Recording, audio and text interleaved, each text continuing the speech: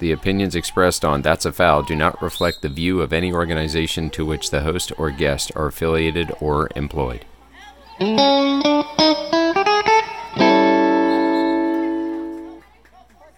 Father's Day was this past Sunday. I hope you had the chance to spend time with the ones you love. In this episode, we talk sports broadcasting, lessons learned on the sidelines, and the Joe Nuxall Miracle League's effect on one man's perspective. Let's do it. Sports are an integral part of my life, specifically officiating. I've met a lot of interesting people on deck and on the sidelines. From referees to evaluators, coaches to administrators, and players to fans. Each one has a story to tell, and That's a Foul podcast is the place to tell it.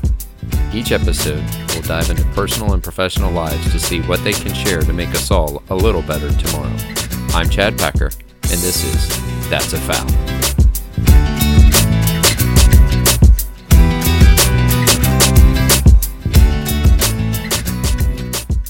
Hey, thanks for jumping back in with us. Been away for the last couple of weeks on vacation and catching up on some work around the house. And I got to tell you, I've spent some time listening to a few different podcasts and kind of taking some notes on how to help this one be a bit better, I hope. So maybe we'll give that a go here. In today's episode, we've got my buddy Tyler in studio. Tyler and I go back many, many years. We've kind of drifted in and out of each other's lives, but he's always had a line open for me if I needed to talk, and I hope he feels the same way. It's probably best to provide a little bit of context. When Tyler and I sat down for this conversation, there was a segment of the show that I've actually cut and I'm going to produce in its own standalone episode. So towards the end, you might hear something that sounds a little out of place, but hopefully I've edited that pretty cleanly. So let's get to know a little bit about Tyler in quarter one. So welcome to the studio. It's my basement. I think I'm going to do a lot of these, but I think this one is going to be a lot of fun. I appreciate that. Just because, you know, we've got a lot in common, and then we've got a lot in common, especially given Father's Day being Sunday. Are you guys aren't 1 year into your marriage? We yet, are huh? 9 months. Nice. 9 months actually. Here in about 4 days, it'll be 9 months on the dot. How is the beautiful bride? She's great. Marriage has been wonderful. I mean, that's my opinion on it. I guess you have to. It only gets better. No, it has been an unbelievable joy for me. I didn't date a lot in high school, in college, a couple years after college. I mean, it just I was an only child growing up, right? Sure. I was very comfortable being on my own. Sure. Kind of like my me time, that sort of thing. And when you're in high school and you're not dating, you say, well, it'll happen when I get to college, right? And then when you get to college and it's not happening, you're like, well, I'm gonna get out in that first job and start making some money, and then it'll happen. And then you're out there and you're like, this might not happen, right? And I had honestly kind of resigned myself to the point that this may not happen for me, and that's okay. Mm-hmm. And it was right about that moment when I met Paige. And I think that freedom of not having the pressure of every date's got to turn into a relationship and the one, right? I think when I let that go, that's when I could finally be myself. I could let my guard down. It wasn't a performance in that moment. I was who I was. And when I met Paige, I mean, it was just instant comfort from the moment I met her. She's kind of like me in that she's a hustler. I mean, she works hard. She's a clinical care pharmacist at UC Medical Center, and she comes home and tells me about her day, and I'm like, this admission gig really isn't that hard. Like it's not that difficult. She's in the ICU, and I'm out talking to kids about college and calling baseball games here and there. But I think we related to one another in that we were both very ambitious and very driven. But at the same time, she's just fun to be around. It's easy to relax and kind of just have that level of comfort that I hadn't really experienced in any other relationship. So proposed. She was the baby of 4 girls. So her poor father, we were literally, one of the sisters, the third sister to get married, was getting married, and on the weekend of their wedding, I went to him and said, so, we were having a conversation about the wedding, and he's like, yeah, it'll be good to have, have the wedding and everything. And I said, well, to add to your list, so how you feel about one more? And it's been great. I could not imagine my life without Paige in it. It's just been fantastic. Yeah. That make me cry. Yeah. Makes me so happy to see people happy. It feels good. That's good. And you guys have a dog, Penelope. We do. Yeah, she's out of control. So I've always been a planner, right? And Paige has wanted a dog forever. She wanted a dog. She's always been around animals, loves them, that sort of thing. And I told her, well, we'll get a dog when we have a house. And then we got the house, and I said, well, we'll get a dog when we have a fence, right? And their birthday comes rolling around, and I said, I'm just gonna surprise her with a puppy.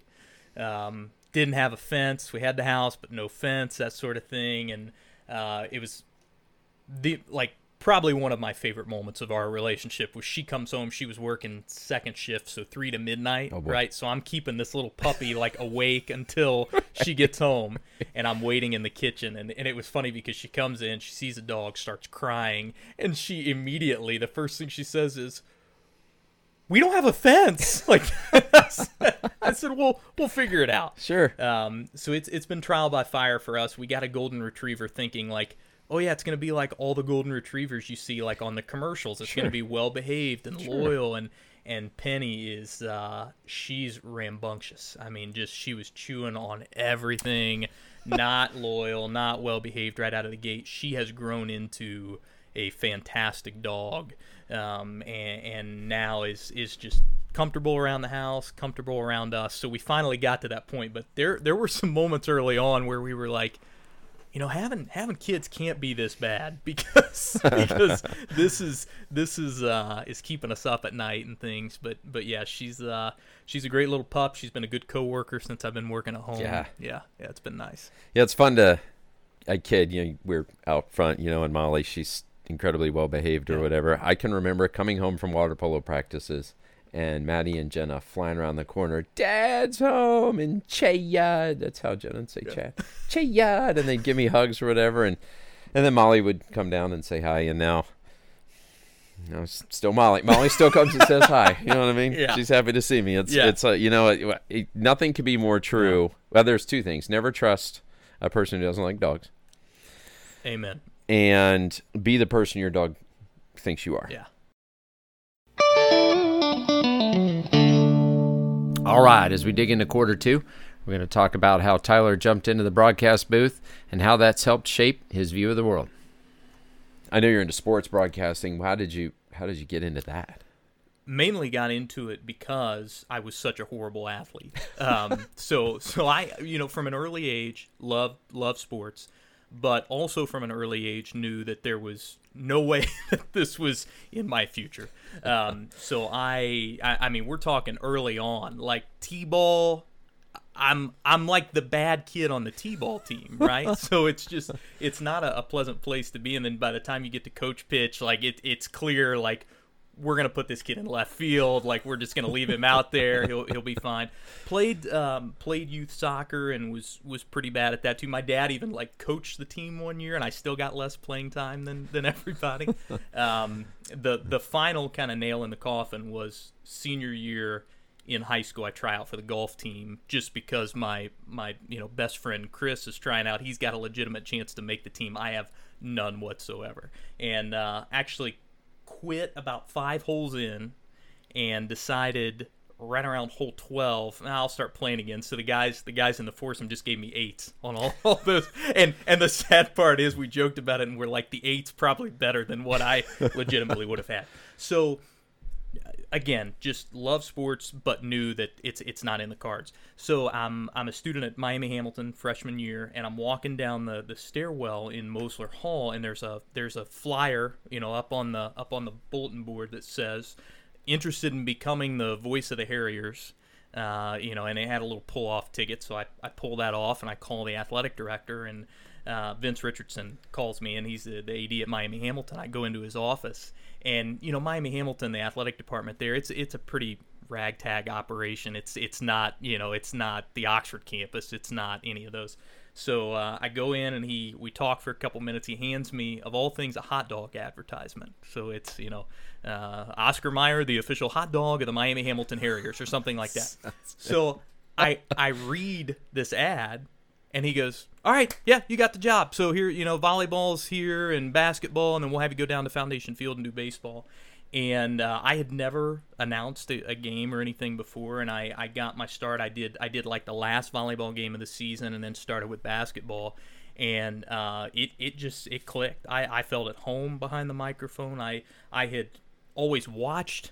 I think the benefit of not being able to participate, you get to watch a lot, right? And I had grown up, listening to Marty Brennaman and Joe Nuxall, and in the Cincinnati area and really nationwide, you've got no better role models than those two when it comes to broadcasting. And just progressively started doing more and more gigs, and started announcing different sports. And then the Oxford campus, my junior year, they were looking for a fill-in guy, so I got to go up and shadow Scott Shriver, who was still is the one of the best PA announcers I've ever heard. Grew up listening to him, and then all of a sudden I'm sitting courtside at Millett Hall. Wow. and he's showing me the ropes. Just a cool experience. And my mom and my dad and my grandpa are sitting in the stands right behind me. So yeah, that eventually led me to the Hamilton Joes. I announced there for 9 years. Got to be, they won the league championship their second year in the league, which was unheard of. And I actually was doing play-by-play during the championship game up in Granville. So it's been a fun ride. I've had a blast doing it. And it's something again, I just feel very at home behind a microphone at an athletic event. Like that's more comfortable to me and less anxiety inducing than actually being on the field. So, sure. Oh yeah. That's awesome. Yeah. My brother and I, we were just on vacation, family vacation to Hilton Head. Nice. The COVID central of the world, apparently. Yeah. Don't go below the Mason-Dixon line right now. Yeah, and don't go to Harbor Town. Yes. Yeah, don't go to Harbor Town, because you're going to get destroyed by that golfer whatever, jerk, Justin something or other, my least favorite golfer. So anyway, so we were talking about how, so both of us are motorcycle guys. I'm not a motorcycle guy. I cut my ponytail off a long time ago. I think it was like 4th grade. It was a rat tail, actually. But we were talking about how, riding about, I have a point here. I swear to God. I believe you. Yeah, it takes me a while. Sometimes I start a sentence, like Michael Scott said, right? Sometimes I start a sentence. I have no idea where it's going to end. I just hope I catch up to it. But we were talking about how riding motorcycles has taught us how to be better drivers, because you have to take in the whole thing. Mm-hmm. I can imagine the way that you take in the world being a baseball announcer, because I got to tell you, there's not much happening between the time the catcher catches the ball and the pitcher pitches it again. Mm-hmm. So I always marveled at Marty Brennaman, how he would just notice a boat floating, what kind of barge it was, or he would just, he did it seamlessly. Yeah. I can imagine, do you find yourself like, just not even at sporting events, just like walking through Disney, you're a Disney guy, walking through, and you just notice. You pay attention to the entirety of the show is the way I've always described it. And one of the things that I would say Marty Brennaman's probably the best play-by-play announcer that I've ever listened to. If you ask Marty Brennaman, he would say that Vin Scully is the best. And I think that one of the things that Vin Scully did really well was the storytelling aspect, right? He could be at a baseball game, but he could talk about other things outside of what was happening and draw those in. And Marty and Joe did a lot of that as well. I mean, they would talk about Elvis, they would talk about tomato gardens, they would talk about golf, when eventually Joe was able to get Marty to start playing golf. And there's a comfortability in announcing baseball that, in my opinion, you don't get at other sports. And honestly, I think some announcers are terrified about the thought of announcing baseball games because of what you just mentioned, the lag time, right? You've got to fill that somehow. For me, baseball has been more comfortable than other sports because you don't have as much time to do the storytelling. Basketball is so fast-paced that if you're announcing a basketball game, that person listening to the game, number one, they don't get as full of a picture of the show because you don't have time to talk about all the details. You don't have as much time to spend on the crowd or the student section or the coaches and what's happening there. Baseball, you've got time to talk about those things. The other reason that you see baseball announcers becoming beloved in their communities, like Marty and Joe were, like Vin was in LA, is because you get to know that person, because there is that downtime in between the pitches, during a pitching change, when a coach comes out to the mound, whatever it is. They're able to talk about their personal lives. They're able to joke and let their guard down. They're able to relate to the audience more than a basketball or a hockey or a football announcer would. I think that's why in Cincinnati, Marty and Joe will be talked about long after I'm gone. But a guy like Dave Lapham, God love him, he's not going to have that same respect just because he announces a sport that doesn't allow people to get to know him. And there's also the longevity, right? Sure. Dave Lapham's in your ear for 3 to 4 hours on a Sunday. Marty and Joe were in your ear for 3 to 4 hours a night, every night for 6 months, hopefully 7. Sure. And to me, that's why baseball has always been the most beautiful sport to announce. Terrifying at times because there's that bit of self-consciousness that you get where one of the things that I learned from Joe and Marty and listening to them is that dead air, what most people would call dead air, is actually okay in a baseball game. Let people soak up the ambient noise, let them hear the guy selling peanuts, let them hear the crowd go wild after a certain hit. But there is that moment of self-doubt when you're calling it, like, dang, should I be saying something here? Like, should I be talking about something?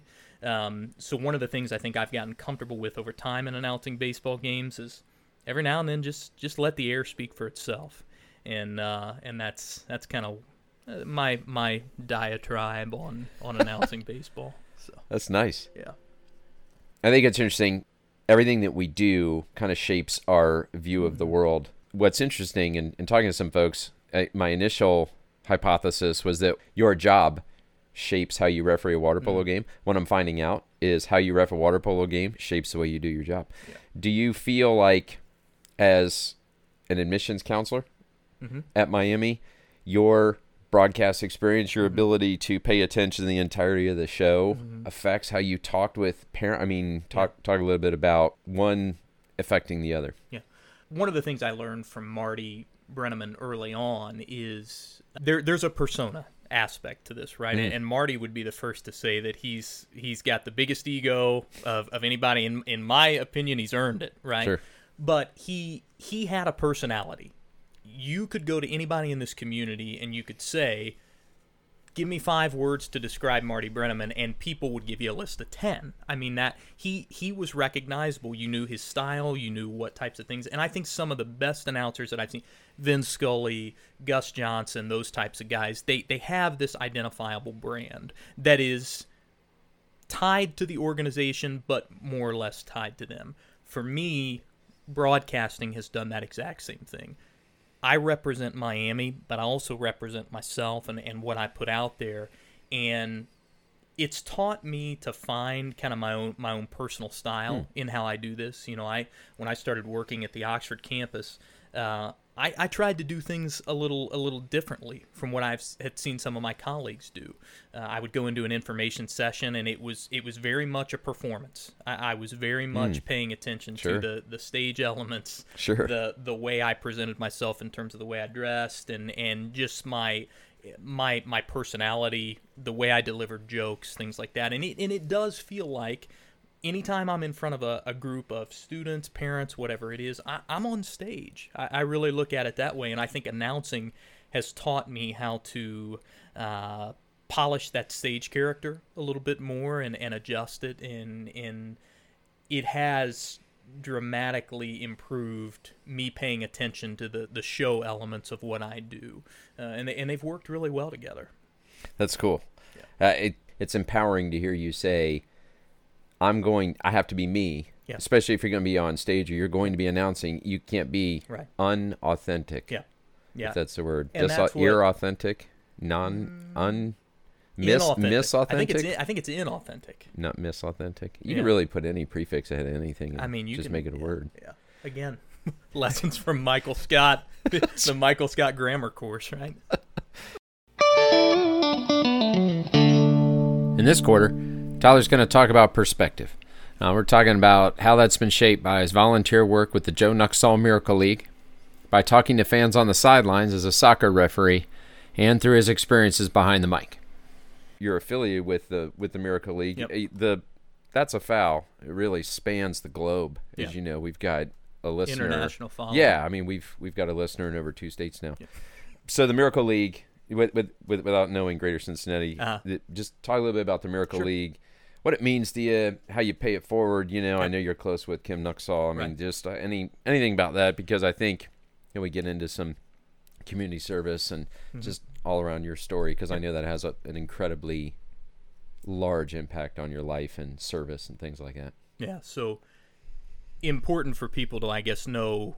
I mean, we've referred to Joe Nuxall, throughout, but Joe, youngest guy to ever pitch at a Major League Baseball game, pitched in an inning at the age of 15, goes on to have a long, illustrious career as a pitcher, mainly for the Reds, and then a broadcaster for 40-plus years. Lived in Fairfield, worked in Cincinnati, was born in Hamilton, so really a Cincinnati guy through and through. And one of the legacy projects when Joe retired, it's a pretty cool story, and Kim tells it better than I do, but Kim Nuxall, who was Joe's son, also pitched in the minors for a couple years and then went on to be a PE teacher for 30-plus years at the elementary school level and really focused on character ed. They both were the types of guys who just wore their hearts, and Kim still does, wear their hearts on their sleeve, right? Very emotional, and they care about people. And it's authentic. It's genuine. That's who they are. So they see this HBO documentary on this Miracle League where, a girl in a community, I believe in Georgia, if I'm not mistaken, was playing baseball in a wheelchair, didn't have the ability to play in a lot of regular leagues. So the community comes together and they build this Miracle League, what they call it, where it's a rubberized baseball playing surface and accessible where this young girl could play. It brings Kim to tears. He shows the DVD to his dad. Of course, Joe, brings him to tears because that's the type of guy he was. And they decide we're going to do that here in Fairfield. And we're going to make that happen. So they start building the Miracle Leagues. How I get roped into all of this is I'm announcing for the Hamilton Joes at the time, starting in 2009 was when the team started. And the Joes are named after Joe Nuxall, so it's in his hometown. Really cool concept. The logo, actually, the Joes, the J in the Joes is his very distinctive J. I mean, cool. It was just a cool concept from the start, and I knew I wanted to be a part of it. So start announcing and inevitably get to know Kim, Joe's son. And Kim, that first year, says, hey, we do this Nuxie Bash. It's like a celebrity softball game. We'd love for you to come out and be the on-field announcer. And I was like, absolutely. So I go out, and at the time, the field had not been built, right? So we go out to this field at, I think at Harbin Park in Fairfield. And all of a sudden, I start to see a segment of society that's always existed that I've been blind to, really. I'm seeing people in wheelchairs and walkers and other things to help them kind of physically adapt, trying to play baseball. Mm-hmm. And they're playing on a dirt field that's got rocks that could inevitably do damage to these $1,000 wheelchairs. And I'm seeing family members spend 30 or 45 minutes trying to just get their kid out of the van. Right, and I remember, so I'm announcing this game. I'm doing my typical thing where I'm out just acting like an idiot, making a fool of myself and trying to get people to laugh. And afterwards, I just go and I sit my notebook down, and I sit the microphone down, and I'm just sitting there off to the side, and I start to get kind of emotional, because it's like, this didn't just start today, right? This has been happening for a long time, but I've been so wrapped up in myself that I just didn't see this. Kim comes up to me, and I kind of bared my soul to him, and I said, Kim, I didn't know this. I didn't know this happened. I didn't know that there were leagues like this. I didn't know, and I said, I basically I feel like an ass because I didn't know this was here. And he, in typical Kim Nuxall fashion, comforts me. Starts to tell me his story, and then he tells me, the cool thing is next year we're actually going to have a facility that we're building just down the street that is going to be a rubberized playing field. It's going to have video boards. It's going to have scoreboards. It's going to have concessions. It's going to have stadium-style seats. It's going to have all these things where these kids, these players, feel like all-stars, and they're not going to have to worry about safety issues. They're not going to have to worry about getting hurt. All of these things, we're going to make that dream come true. And sure enough, man, a year later, I'm emceeing that same celebrity softball game, and we're at the Miracle League fields. So there's in Fairfield at Waterworks Park. If you go back, kind of drive through the cornfields, which is such a cool concept. About a $3 million facility, so 2 rubberized baseball fields that are entirely handicap accessible. There are video boards and jumbotrons that essentially would mimic anything you'd see at a major league facility. Wow. They do sound effects and slow-mo replay cameras. And the facility has slowly expanded. We added some playground equipment that's wheelchair accessible. Pretty cool thing. We added it's a merry-go-round essentially that is flush with the ground. Oh, wow. So wheelchair can go right onto it, and then they can spin it around. Bocce ball courts for Special Olympics. We added those, and then here just about a year ago, opened the Skidmore Sales Mini Golf Club. So we have an 18-hole accessible mini golf course, and that has been an unbelievably rewarding thing to see that come to life. A couple years in, I was announcing and basically agreed. I told Kim, I said, any event you need me at, I'm there. This is the thing I want to spend my time doing. And a couple years ago, Kim approached me and said, how would you think about joining the board of directors? Mm-hmm. It was easiest answer I've had to give, right? It didn't take any time. I said, I want to be there. I want to be involved. So I've been on the board now for a couple years. I do pretty much all of the our Miracle Ball, which is our big fundraiser that we host at Jungle Gyms every year. I do the live auction with Bob Herzog from Local 12, and it's honestly the question I get all the time is because I have to stand up there and I'm just asking people for money, and we go with the big ask. Our goal right now is to build the Hope Center, which will be an accessible indoor facility. Basketball courts for Special Olympics, things like that. And I stand in front of a crowd and essentially ask, anybody want to make it happen right now? Anybody want to write that $1 million check and let's get it done? Right. Nobody's yet taken us up on that offer, but it doesn't bother me asking for it because I believe so much in what's happening there. I believe so much in the legacy that's been created for Joe. And at the end of the day, if you think you understand athletics, I challenge you when things get back to normal, go down on a Saturday morning, sit in the grandstands, and watch a game. Just sit there, take it all in. It will absolutely bring you to tears.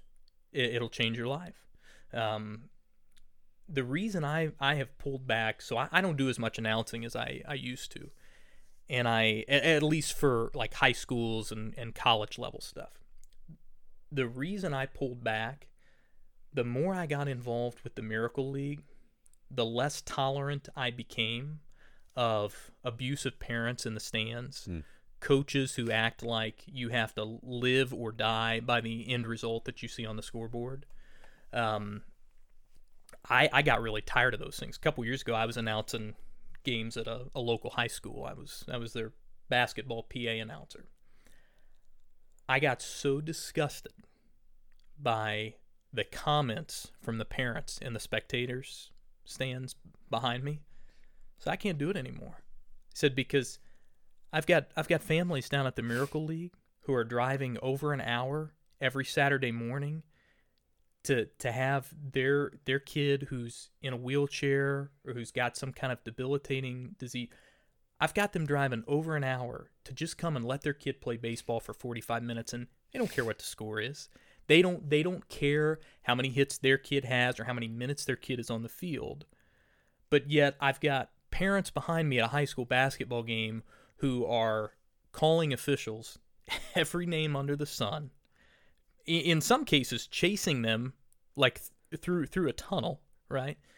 And I've got them irritated that their kid's not shooting enough, that their kid's passing too much. And I lost it. And I said, I don't have fun trying to entertain people like that anymore. I have fun entertaining people at the Miracle League who appreciate the little things in life more because they don't necessarily have the big things all the time. Wow, that's, man, the perspective you bring. Yeah, that's fantastic. It changed me. Honestly, when you go to the Miracle League, when you see a game, it does just constantly change your perspective. And the one example I give, just the contrast. So I was I refereed youth soccer games starting in middle school. Tons of money. I started out at $8 a game. Oh my man, God! If you'd have invested that instead of putting it into Starburst, imagine. So I used to officiate, and I was the same way. I had more fun officiating at the lower levels, just because I could get to know coaches. I could be more of a teacher. I think out on the field, you would call a foul, but you go up and talk to the kid and you try to say, hey, this is why I called that, so we can correct it, right? My second year officiating, I'm 14 years old, right? And there's a girl who just runs with her arms out like this, and she'll just she'll knock anybody over, and I said, I'd called probably the fifth foul on her, and I said, hey, you've got to stop doing that. And I was trying to instruct her. Her mom interpreted that as me, like, basically criticizing her daughter or whatever it was. The mom chases me out onto the field. And I kind of looked, and I'm like, what are you doing out here? Like, you're supposed to be over there, and had to throw a parent out as a 14-year-old youth soccer official, and the age range on that league was 6 and 7. Just to give you an idea. Big time. Yep. Big time. So it's a scholarship on the line. Right. Exactly. Yeah. Like her development hinges on this game. So many years removed, I'm contrasting that with going to the Miracle League, and we have a family there that has 5 special needs children, and we're not talking minor developmental issues. We're talking wheelchairs, severe developmental issues where these players are going to require assistance for their entire life. They have adopted all 5 of these special needs children, right? These are parents that have made the decision that we're gonna serve, we're gonna love people, and this is how we're gonna do it. So I think seeing that family show up and contrasting that with what I see going on in youth sports and high school sports, all those things. I've only got limited time, so I'm gonna spend my time with people who get it. Yeah. And I'd much rather be down joking around at the Miracle League fields than, I mean, this sounds silly, but sitting in a booth calling a professional game where people are acting like everything hinges on what you see on the scoreboard. So it's changed me quite a bit. I didn't see it coming. I didn't expect it, but I needed it. Let me tell you one more thing about officiating I wanted to mention, since you're since we kind of talked about that, and just related to leadership that I wanted to make sure I talked about. So officiating youth soccer, right? And refereed with a guy named Joel Sackenheim, who a couple years older than me, always kind of the guy who just did things differently. He marched to the beat of his own drum. He wore to match the yellow and black, striped soccer official shirt. Right, yeah. He wore a Pittsburgh Pirates like bucket style hat, like the old, the old school baseball hats. Yeah, that they like wore 1995 floppy hat thing. No, we're talking not that one. We're talking like the old hats that were worn probably like when baseball first started, late 1800s, right? Yeah. Those old school hats. So I remember he's a couple years older than me. He's been reffing for a few more years, and the first couple games I started doing with him, we get to the point where it's halftime. And we're officiating youth soccer games, so probably at this point, age 10, 11, somewhere around there. And he says, all right, well, let's go over to the halftime. We got 5 minutes. Let's go over to the spectators' side and ask them if they have any questions. And I said, huh? Like, are you sure you want to do this? And he goes, I do this every game. Wow. It creates this level of trust with them. They, many times they will not have any questions. But in the event they do, we answer it. Sometimes we agree, sometimes we don't agree, that sort of thing. So the first couple times we do this, I'm a nervous wreck. That changed everything for officiating about me. And that was the only reason I did it for as long as I did, was every game we went over to the sidelines and we would start on one end and walk our way down to the other. And we'd just walk down and say, anybody got any questions? And over time, you got to know these parents. You got to know who they were, and on occasion you actually had a real teaching opportunity where parents would come up to you and say, you guys are doing a great job. I don't have any questions about what happened in the game, but I don't understand offside. Can you give me a 1-minute explanation Sure. of what the offside rule is? And we would be able to walk them through that.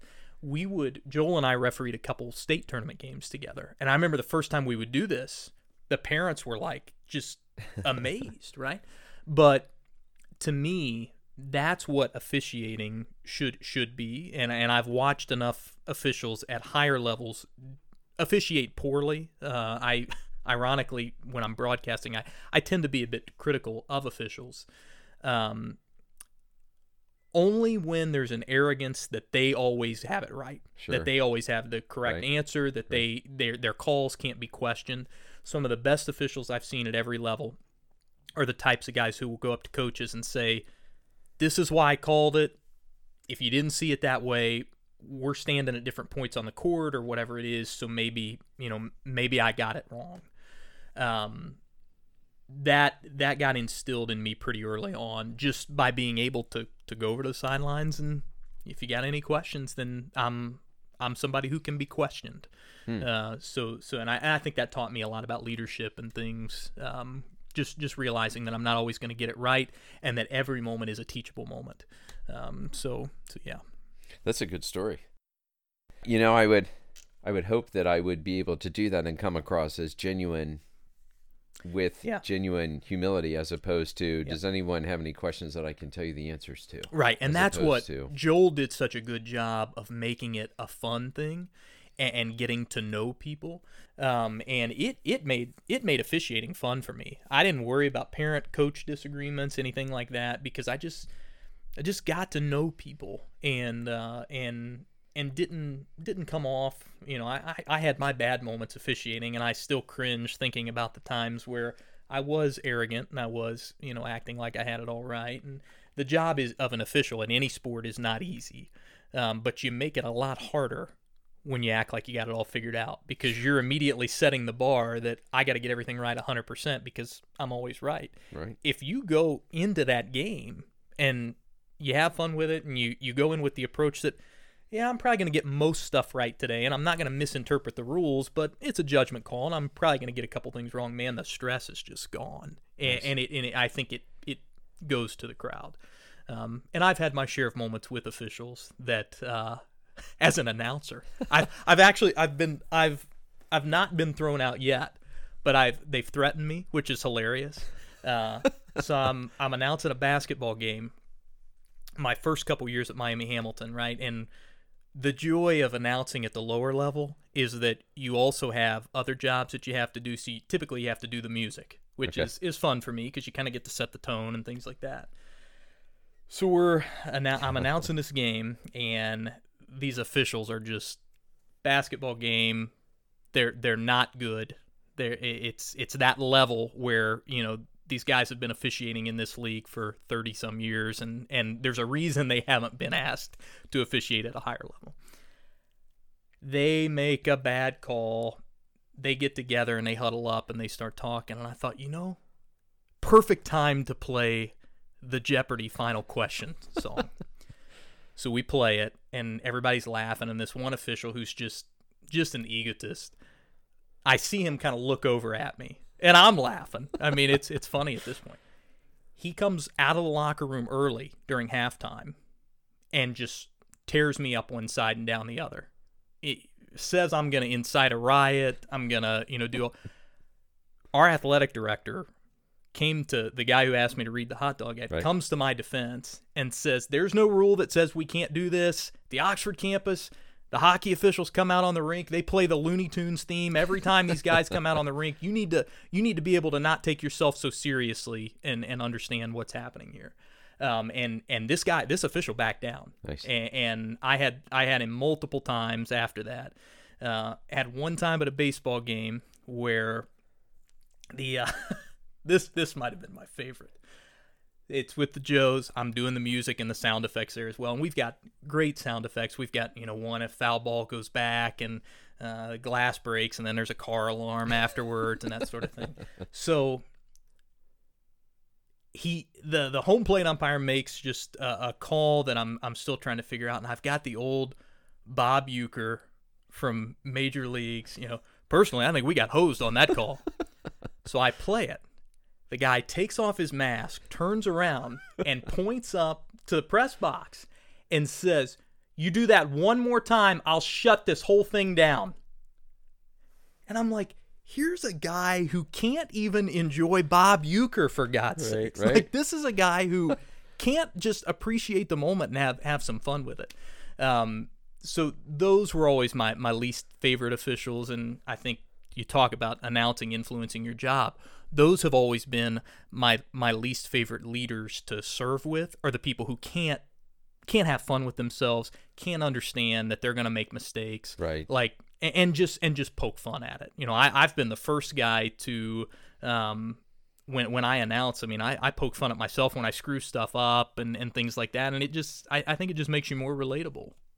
Yeah, I agree. The span between saying you're humble and being humble is typically people who say they're humble are not, right? Because the people who actually have humility are so humble that they're not gonna say that, right? You know, so it's the kind of the chicken or the egg argument, I guess. It kind of is. You know. It is.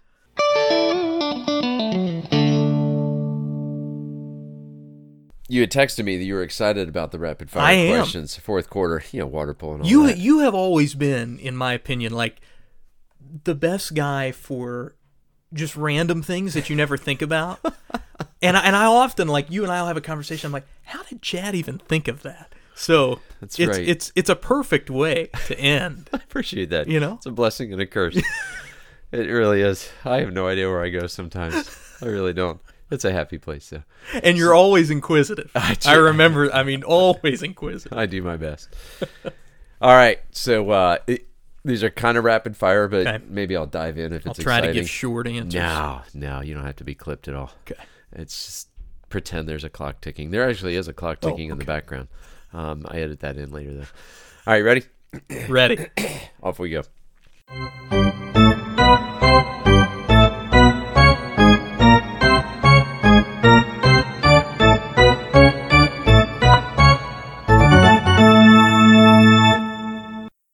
It's spring break. Where would you like to go for a week? Probably family retreat's always been Gulf Shores, Alabama, on the beach. Vacation spot. It's comfortable. It's reliable. That's probably where I'm at. Nice. Yeah. If you could sport a mustache, I can't. a beard, Okay. a Fu Man, or be clean shaven without any repercussions, which would you choose? This is not so I can throw my genetic capability to grow these things out the window. Whatever you want, and nobody's going to question what you're wearing. The beard. Yeah. Big one or just I've like gone George Michael, or are we talking like a guy that's an axe thrower? the axe thrower. That paints quite the picture. I mean, I've gone quarantine first 2 months. I didn't shave at all, and it's just a bit patchy in areas. You get a little different coloration, you know. Yeah. So I think I'd probably go with the full just beard and to be able to just go boom boom. Yeah. Like from that to guy looks like he's been in the wilderness. Yeah. Like to just be able to surprise people, that's always fun. Okay. So yeah. If you could be a fly on the wall at any historical event, what would it be? Oh my gosh. I know you're a history buff. Oh. Can I pick 2 flies? 2 flies. Okay, all you right. can. So Special circumstances here. Yeah, I'll take it. First is to be a fly on the wall next to George W. Bush on September 11th. Wow, sure. To me, that's the moment where you see somebody tested at the highest level, right? And regardless of politics, I think you can find an interest in that. The second would be opening day of Disneyland next to Walt Disney. Wow. Like when you read that story about him creating Disney, like that guy put his entire life savings, everything on the line to be able to be, I guess flies can't be inside heads, but if they could, like to understand the pressure that was going along with that moment, like and that's a showman at his finest, right? Like I've always told people, it's kind of a stupid thing. My dream job is a circus ringmaster. Honestly, Wow. Like there's just that showmanship that goes with it that you can't find anywhere else, and I think that's why I enjoy the announcing and broadcasting. And Walt Disney was that type of guy. So yeah, probably right there next to him to see that happening. You could probably pull off a top hat. I'm not going to think lie. so. Yeah. Yeah, you got the smile for it. True or false? Yeah. Tyler. Miami was a university before Florida was a state. That is true. It's on T-shirts. It's on bumper stickers. They stole it. The Floridians are thieves, and they stole. That's what people don't see the parallels, right? Daytona in Florida, named after Dayton, Ohio, right? Rich. Miami Valley. Come on. We own the rights. Darn right you do. Go Red Hawks. Or Redskins. Were you a Red Hawk or a Redskin? I was a Red Hawk. Okay. Yeah, name change was in 97 or 98, I believe. Okay. Yeah. Boneless or traditional wings? Traditional. So you're on the road a lot? I am. On a scale of 1 to 10, rate your ability to operate the waffle maker. Because I'm at about a 2. I'm good. I would good? say I'm an 8.3. Okay. Because the key to the Hampton Garden Inn or the Hampton Inn and Hilton Garden Inn like waffle maker is don't wait for the beep, right? You can't wait for the loud piercing noise to go off. You have to predict when that is going to happen, and in your mind, you got to flip it and extract the waffle about 17 seconds before that's going to happen. Coolest city to visit for 2 days only? Probably Denver. Ah. I love Denver. Mile High City. Yeah, it is. That's what I hear. Yeah. Yeah, it's 5,280 feet for those of you math fans out there. That's right. And it's just I feel like you can just be a different person in Denver, right? Like you can be that guy who sits in your basement all the time, but then you can go to Denver and you're like, of course I want to hike. Of course I want to kayak. So yeah, that's Denver. Favorite book? Now this is tough. Yeah, this is high pressure. I got to narrow it to one. One, bro. That's it. That's all you got. One. You've put me in a very hard corner. That's the point. To get out I want you to walk out of this house man. and feel like you don't even know who you are anymore. Yeah. I mean, if I have to, probably the book that I could read probably over and over again, it would probably be John Grisham, A Time to Kill. That always, I read pretty much anything Grisham puts out, right? And that was the first one I ever read. And, yeah, that's probably my go-to. Yeah, those are good. Yeah. You turned me onto this. How do you pronounce a man called? I believe in my head it's Ove. Okay. Yeah, that's honestly that's probably right up there, like number 2 or 3. Just read that. Yeah, a man called Frederick. I think it's Bachman, maybe Bachman. I don't know. But yeah, fantastic read. Read that. A lot of tears. A lot of tears. That's it was rough. Yeah, he hits you with that twist that you don't see coming about a third of the way through, and it'll yank on every heartstring you have. So good. That's a close favorite though. Yeah, that's a good one. I appreciate that. Thank you. Glad to recommend. I passed it on to people already. This podcast is sponsored by it is. Bachman, it should be. A Man Called Ove, the movie. Thank you very much. Did you know there's a movie version, but it's in another language, so you got to watch the subtitles. Oh, like I haven't seen it, but it's out there. Is it like Parasite? I heard that one has different subtitles. Yeah, I haven't seen that. Is that the one that won the? I don't remember. Matt watched it. Said it was good. Yeah. As a baseball fan, you're in the stands now. Are you a lemon chill, a snow cone, or a Dippin' Dots guy?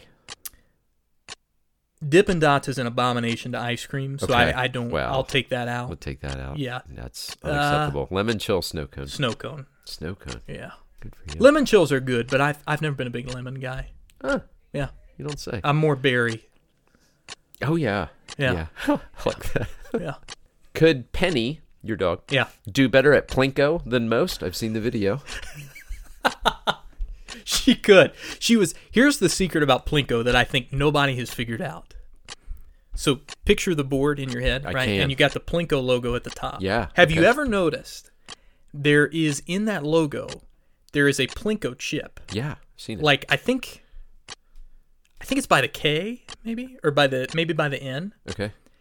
So I've not been on the show yet, but my theory is that they have designed that board where if you were to put that chip, and nobody knows this, right on that spot, that it's going to go in the $10,000 slot every single time.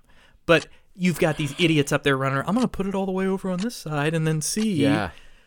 I got a feeling there's a trick in that game that they've designed it where if you put it right on top of that, you don't drop it high, not too low, but right on that little top of chip, that. Okay. it's going to fall in every time. So I'm waiting. I'm waiting to either get on the show or hopefully with your international following, somebody will listen to this who gets on and can then go crazy. That's like Brad Meltzer stuff right there. That's insane. Wow. Final question. Last one. Yeah. Can you give us a quick double play call? Maybe a 6-4-3 or something like that. Get into that voice, bro. Okay. All right. Taking us out with that one. All right. Votto at the plate for the Redlegs. It's an 0-2 count. Ball hit up the middle. It's to the shortstop, and he's on to 4, then over to 3, and that's a double play that ends the Redlegs inning. We'll be right back after commercial messages from our sponsors.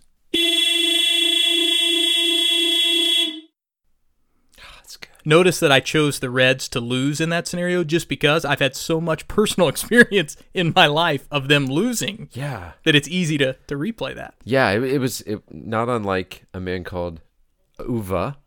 Is that what you go with? That's why I go with it. It's Scandinavian. Okay. You threw a plot twist at us.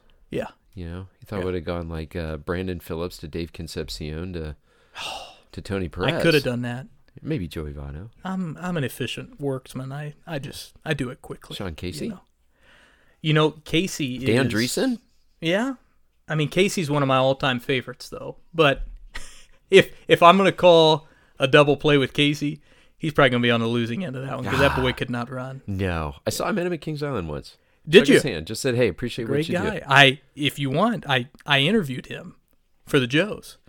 He came into town many years ago. And we did an interview right in front of the third base line at Foundation Field. Sat there talking. He's a great guy. Yeah, great guy. Nice guy. Just one of the all-time best. The mayor. They do. He was like always chat people. Both he and Guy Fieri. Those are the two people who have been called mayors that have never been elected. Fun fact. I won't charge you for that one either. That's 3 PSAs in one episode. I know.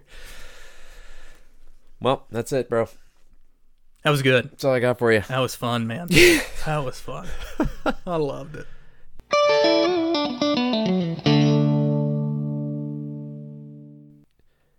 I know what you said today had an effect on me. So if you get to the other side, when you get to the other side, God says you can point at that person. I'm one of them. That's for sure. So I'm super stoked at who you are and who you've always been, but who you're becoming, and super glad that you married up, as we all do, and that life is bringing you what you deserve.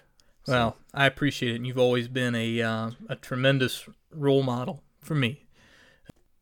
I have such vivid, fun memories of the times that you and I have been able to spend together. You've always just you've been that guy that I knew I could rely on in the best and worst moments, and who I could talk with openly. And one story I'll tell about you, because you probably don't talk about yourself a whole lot on here as much as you should, but a couple months ago you just wrote me a handwritten letter, and I keep that right in my desk drawer, and every now and then just get it out and read it, and it's just good to know that there are people out there that you can relate to and identify with. And I mean, you and I have been through some tough moments in our own lives individually, but to be able to find comfort in being able to share that with one another, it's a blast. And like I said, I just some of my funniest memories too are with you. It's just been it's been a friendship I'll cherish for a long time. Yeah. Well, here's to more lunches. Absolutely. Not Maybe getting kicked out of breweries. Do you remember that time you almost got us kicked out at Rivertown? I think that I do. was. The guy because was a jerk. you were obnoxious. I was. He was talking about yeast, and I was talking about something else because I was more listening to him talking about The sad himself. part is, I think you were actually talking about something he was talking That about, time, but yeah. we were past that. Yeah. And then, I mean, I felt reprimanded. Yeah. Like we Yeah. I've not done. I don't think I've done a brewery tour since then because No. I'm so scarred by the Yeah. entire thing. It's just, what a jerk. What a He jerk. was. Get out of here. Well, Get over yourself, pal. There goes that sponsorship. Well, he's Right. I know. He's one of those Antifa people out there probably at this point. So. Oh, that's funny. All right, bro. This was fun. Yeah, it was. This was Appreciate good. you. Thanks for.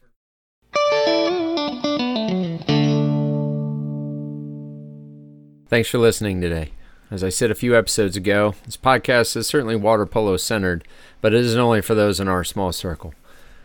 Our next episode is going to be a one-shot conversation about how the death of Tyler's father has impacted him. He'll share that story and what he's doing to keep his father close to him as he walks his path in life. It's going to challenge you to reflect on your perceptions of mental health, and it's going to challenge you on your interaction with other people. I hope you can join us again soon. Till next time, y'all, be good to the refs. Shout out to our friend and fellow referee Adam Carroll for That's a Foul theme music. If you like what you heard today, tell a friend where to find us and follow us on your podcast service. As always, you can find show notes and other topics covered on today's show on our website, tafpodcast.com.